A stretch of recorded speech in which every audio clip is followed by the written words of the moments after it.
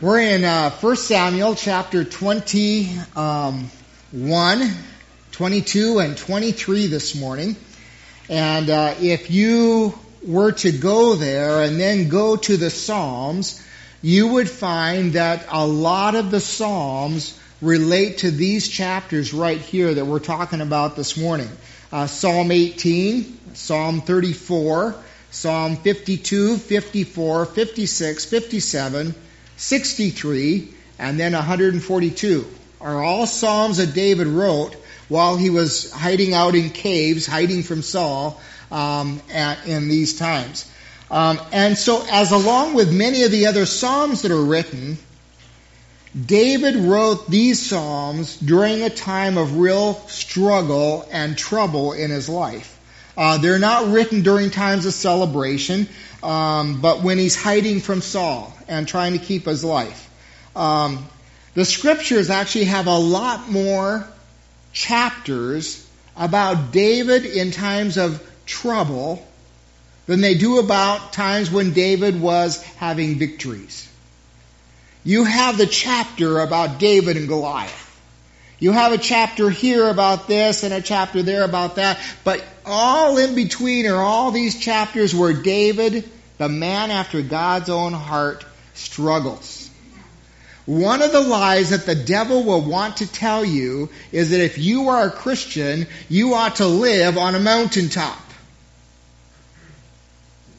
And you ought to just go from one exciting celebratory experience to the next one and not have any valleys in between, and they certainly should not last very long at all. That is not the way God deals with the people that He's making Christian heroes out of.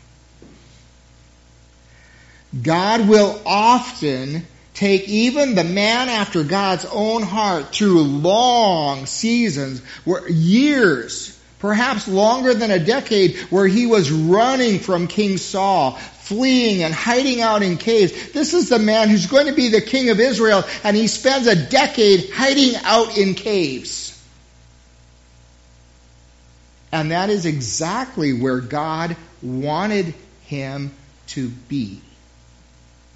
But you and I, if we listen to Satan, we think, oh no, our life should never struggle. We should never be in the wilderness. We should never face troubles and tribulations and trials. Because we are Christians. We are God's people. You just can't back it up with Scripture, friends. And you need to rub Satan's nose in the Scriptures when he tells you that lie. Because it is in the wilderness. It is when you're hiding out in the cave. It is in the trials of your life that you will find that God is making you what He wants to make of you. God has more freedom to work in your life when you're struggling than when you are having one success after another. Just think back over the life you've lived. When does God do His greatest work in you? It is not when you're beating up on Goliath. It is when you're in the cave and you're running and you're out there and you're just struggling. It is in the wilderness that we learn that God can provide for us. It is in the wilderness that God grows us up. It is in the wilderness that God raises up new people around us and new leaders around us and teaches us leadership. It is in the wilderness that God teaches us to trust Him. It is in the wilderness that God guides us. And it is in the wilderness that we learn to praise God for who He is, not just what He does for us. So, now if you look at this map, that whole map, you could lay McKenzie County over. And basically it's about the same size. So when we think of Israel, we think of America. And Israel is a pretty small country, and Israel goes north of there and south of there. But this is the area where we're going to talk about in these chapters. David was at Keilah and Adullam, at Gath, at Nob, and so right in there is where David is in these days, all within about 12 miles of each other probably. So Jonathan, carrying on from last week, Jonathan has learned finally that his dad, King Saul, really does want to kill David. And so he decides, he makes this pact with David. He says, you better run and flee from my dad. He said, I'm going to go back to Jerusalem and be with Saul, but you run away. And so David goes to Nob. And Nob is the city of priests. It's just outside of Jerusalem. We don't exactly know today exactly where that was, but it was outside of Jerusalem. And by the way, on that map, Jebus is the old name for Jerusalem before David became king. So Jonathan goes back. David goes up to the city of Nob, at where all the city of it's the city of priests. And Abimelech is the priest, and he's greatly concerned because David shows up and there's nobody with him. And Ahimelech says, man, what's wrong here? You don't have your army with you. There should be people protecting you. And David says, oh, don't worry about it. They're out there. And he actually lies to the priest, and he tells them that Saul has sent him on a secret mission. And so anyway, then we go on a little bit further down in 1 Samuel chapter 21, and David goes and he says to Ahimelech, I would like some bread. Well, now Ahimelech is the priest, and all he had was consecrated bread. And they would take bread and they would use it in the tabernacle for a week at a time, and then on the Sabbath day they would take it off, and then that bread could be used by the priests and their families, but it was only to be eaten within the tabernacle from the table of the presence.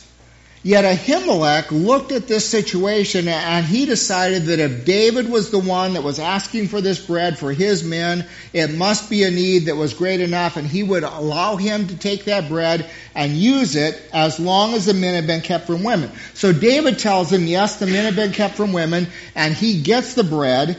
And Jesus comments on this. Remember in Matthew chapter 12, his disciples were walking through some grain fields one day. And as they did that, they were just plucking a few heads of grain because they'd gotten hungry. And that was common throughout the day. When you walked through a field, if you got hungry, you could just pluck enough, not to take with you or to fill your pockets or anything, but just enough to pluck in your mouth and keep you from being hungry.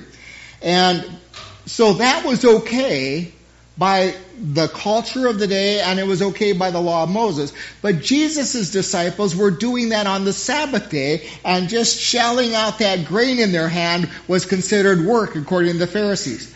It wasn't work according to the law of Moses. But the way the Pharisees had interpreted the law of Moses in the Old Testament, they had put all these other regulations on, and so it was not okay with them. And so they criticized Jesus, and they criticized his disciples because they had been working on the Sabbath, shelling grain as they walked through the field. And Jesus comes along and he reminds them of this passage, and he says, don't you remember David when he took bread that was consecrated only to be eaten by priests and only to be eaten in the tabernacle, and he gave it to David for his men? So anyway, Jesus clears David there. And then oddly, in verse 7, we are introduced to Doeg. Doeg the Edomite, who was the chief shepherd and servant of Saul. And the text just throws it in there and then goes on with the story. But we have this one verse where Doeg the Edomite was present. And it just sits there like a storm cloud on top of a wheat field during harvest. It just gnaws at you. You know, it's kind of foreboding of bad news. And it should have been a warning to David that he was endangering the life of these priests at the city of Nob. But David just went on about his business even though Doeg was there. David then requested a spear and a sword from Ahimelech, but Ahimelech said, well, I don't have any spears, but I only have one sword, and that's the sword that you used to kill Goliath. And so he gave that to David. David goes on from there, and then he does something that's just not smart at all. He leaves the land of Israel, where Saul is pursuing him, and he goes into Gath, the land of the Philistines. And he doesn't inquire the Lord, he doesn't pray, he doesn't seek counsel, he just goes. And so fleeing Saul, he runs right into kind of like a buzzsaw. He runs into greater danger than Saul was to him. And right away they recognized him as the hero of Israel. And they said, this is our great opportunity to get rid of David, and we won't have so much trouble with Israel. Well, there was part of the culture of the day was that if you had gone mad, people kind of left you alone. And the reason they left you alone is because they didn't believe that it was just simply a matter of you going crazy or mad. They believed that you had been filled with a spirit and possessed of a spirit. And so they didn't want to mess with that, because in killing you, this spirit might get loose and do some real damage to you. And so David feigns being mad and crazy, and so they just leave him alone. They don't want anything to do with him. They don't want to kill him. They just want to get away from him. And so that kind of works. You remember in the story of Daniel how Nebuchadnezzar went crazy for 7 years, and they just left him alone. And then at the end of the 7 years, he was restored. Well, he was left alone because people were scared of whatever spirit had possessed him might get into them. So it works, and God is, during that process, is teaching David to trust him instead of coming up with his own solutions. Don't leave Israel and run into greater danger. God was teaching him that process. Then David flees, in fleeing Saul. One of the things that happened when Jonathan went back to Jerusalem was that David had this great covenant friend and brother in Jonathan. And all of a sudden, Jonathan is gone. And David feels all alone out there. But when God takes something away from you, often he gives you something else that's better. David is at Adullam. And God brings back to him his real brothers and his father and his mother. Now you remember the story of Goliath, and you remember some other things, and you remember that David's oldest brother was Eliab, and Eliab was kind of conceited, and he liked to press down and make David feel insignificant and all of that. And David didn't have a real good relationship with his family. And they just kind of made fun of him. They didn't think he belonged out there. He was just a lowly shepherd, and he ought to just stay at home taking care of his father's sheep. Well, all of a sudden, in this place, and they'd been serving under Saul. So this is a big thing that happens here when David's older brothers decide to become traitors to Saul, leave Saul, and they come to David, who is in hiding as a fugitive, and they join ranks with him. And Eliab, the oldest brother, submits himself to David and joins in. And so you've got all of that happening. And then the other thing is David started collecting other people around with him. And there was a band of about 400 people. And Psalm 54 and 142 talk about David's time in this cave.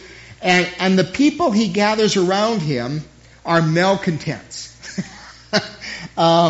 Is how they're described. They're people who are in distress. They've got all kinds of problems. They are bitter in soul, they're resentful, they're bitter, they're hostile, and the other thing is they're in severe debt. Now, the law of Moses had forbid that Jewish men should exact excessive usury or charge excessive interest to other Jews. But quite often as you go through the Old Testament, they would get lax on that. And one of the things King Saul did is he allowed Jewish people to start charging other Jewish people crazy credit card rates. And some of you have lived there, where there was no way to conquer because you got into debt that you should have never got into. And the interest rate just kept climbing up till it just beat you up. Well, God forbid that. God didn't want that, but Saul had allowed that. And so some of these malcontents were just people that had gotten so far buried in financially that there was no way out. So this is a time when David collects some new people around him, and they're all discontents and malcontents. And now just stop and think about that. If you want to learn leadership, and God wants to teach you leadership, and He gives you 400 followers who are all unhappy, is there a better way to learn leadership? Probably not. If you can lead a group of discontents, you can probably lead Israel. Just stop and think about Israel in the wilderness and Moses and all he had to go through in leading them.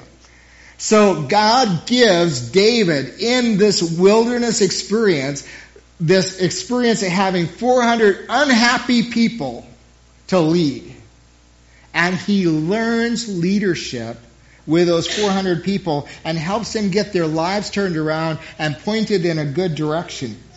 Now, David leaves his parents, and he does something here that doesn't make a lot of sense to us. But he leaves his parents in the care of the king of Moab. Now, we stop and think, why would you do that? But I want you to stop and think about something here. Moab had become the enemy of Saul, because Saul was inflicting losses on Moab.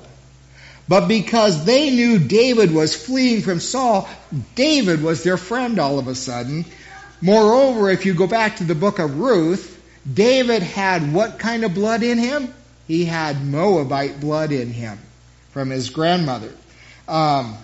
And so David had been fighting the Philistines, and David had never been fighting against the Moabites, so the Moabites were more than happy to help David and to take care of his aging parents while he figured out what God was going to do with him next. And then the prophet Gad comes down and he finds David in this cave, and he tells David, I want you to leave the safety of this stronghold, and I want you to go back to Judea where Saul is looking to find you. Again, God is wanting to teach David some genuine trust. And the question is, can God take better care and protection of David in Judea where his life is at risk than the cave can provide? All the things you currently have in life that you put your trust in, do you trust in them more than if God told you to go somewhere else or do something different? Could you trust God to leave this behind to go there?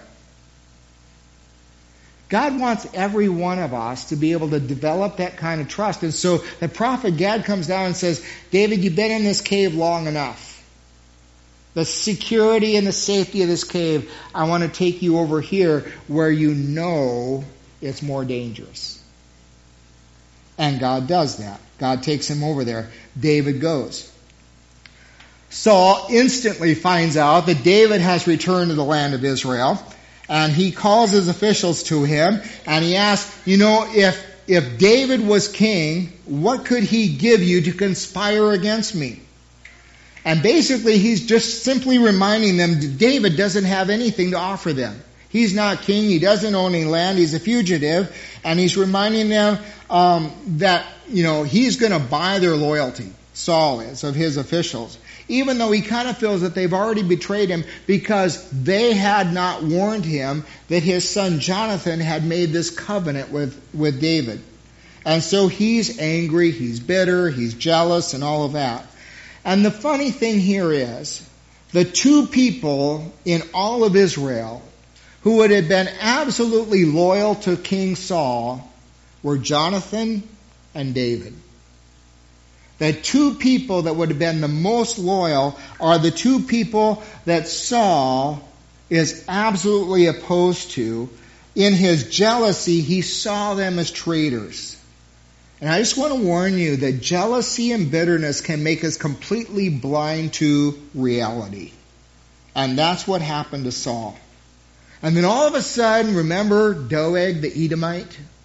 He shows up and he says, "Oh, King Saul, I remember something. I was over in the city of Nob, and I was up there with Ahimelech, and David was there. And Ahimelech inquired of the Lord for him and told him what he should do, and gave him the sword of Goliath, and gave him bread." And Saul instantly wanted Ahimelech.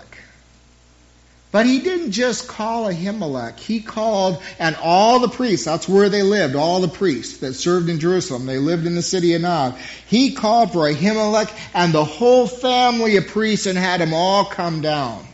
And he accused Ahimelech of being a traitor to King Saul because he had simply inquired of the Lord for David. And Ahimelech answered the king and said, "Who would be more loyal to you than David?" He simply would not do anything to hurt you. And so Ahimelech said, "Man, David's been as loyal to you as anyone." And he said, moreover, Ahimelech has inquired of the Lord. I've inquired of the Lord for David many times in the past. Unlike you, King Saul, you don't ask me what the Lord's will is. He says, "I've consistently inquired of the Lord for David, so I didn't do anything unusual." And Saul instantly orders that Ahimelech and all the priests be killed. But Saul's guards refused to do the job.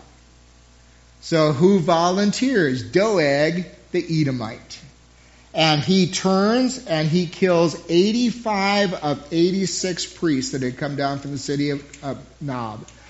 One got away. One.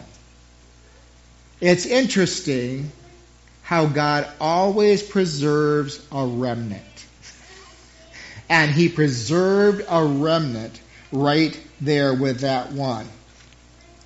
That wasn't good enough. Doeg went on to the city of Nob and killed every man, woman, child, and animal in that city. Now, Deuteronomy chapter 13, verse 12, tells us that if a Jewish city had been led astray so that it served other gods, the whole city was to be destroyed. And so what's happened here is Saul has begun to think of himself as God. And he's exacting this punishment on a city because they have served David instead of himself. Now, the one priest that escaped was Ahimelech's own son, Abiathar. And he goes and he tells David what has happened, and David takes responsibility. He says, "Oh, I should have never been there. I should have never done anything with Ahimelech." He said, "It's because I was there that your whole family has been put in danger and been killed." And so David says to Abiathar, he said, "You come, live with me and my men. We'll take care of you and we'll protect you." And then David goes on down to the city of Keilah. And Keilah was borderline between Israel and the Philistines, and it was being attacked by the Philistines. And David once again prayed and inquired of the Lord, "Should I go and defend it?" And God's word is simply, "Yes, go."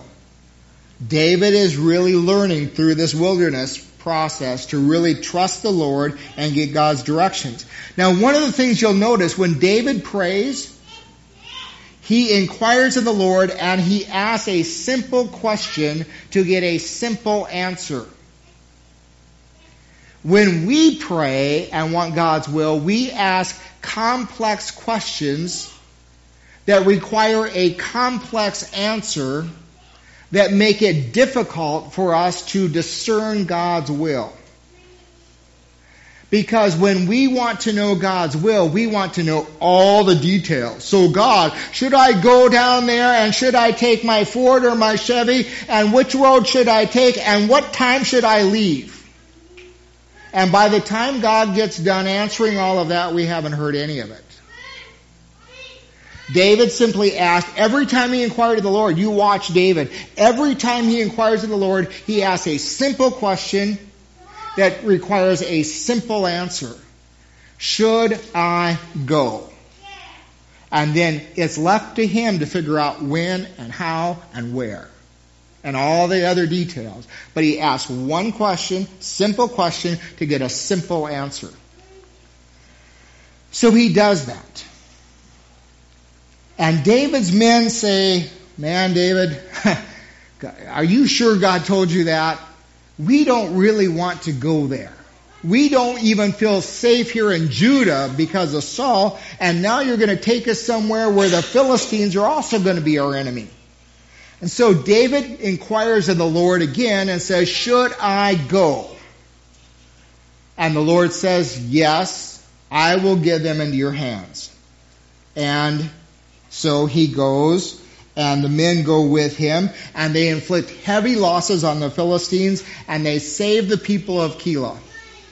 Now, the interesting thing is, if you follow the rest of chapter 23, the very people that David saved, the people of Keilah, they would have turned, if Saul had come, they would have turned and given David away. So David, he prays, God, should I leave here? Will these people turn on me? And God said yes. So David fled, and he went again back into hiding.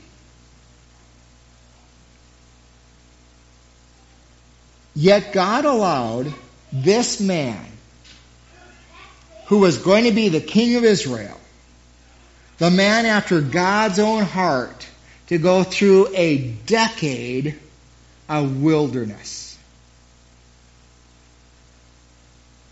And you and I want to throw in the towel after a couple weeks of trials.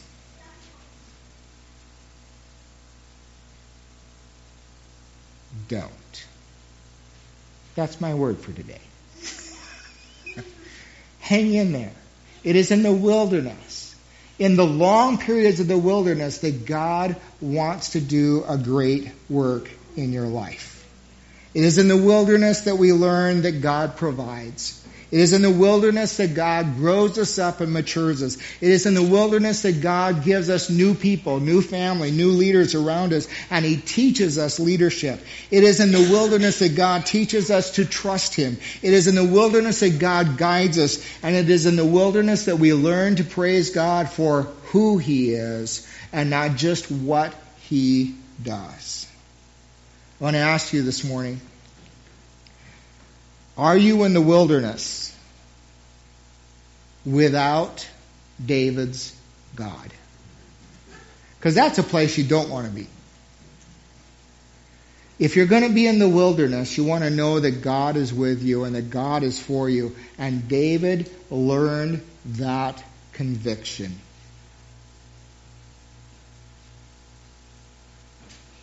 Do you need Jesus?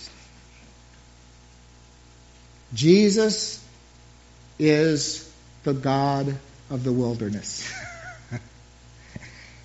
Jesus is the God of the wilderness experience that will take you and make you and shape you into the person that God has a beautiful plan for. Just as God used this long wilderness experience in David's life to make a great king. In the wilderness, Jesus wants to be there for you also.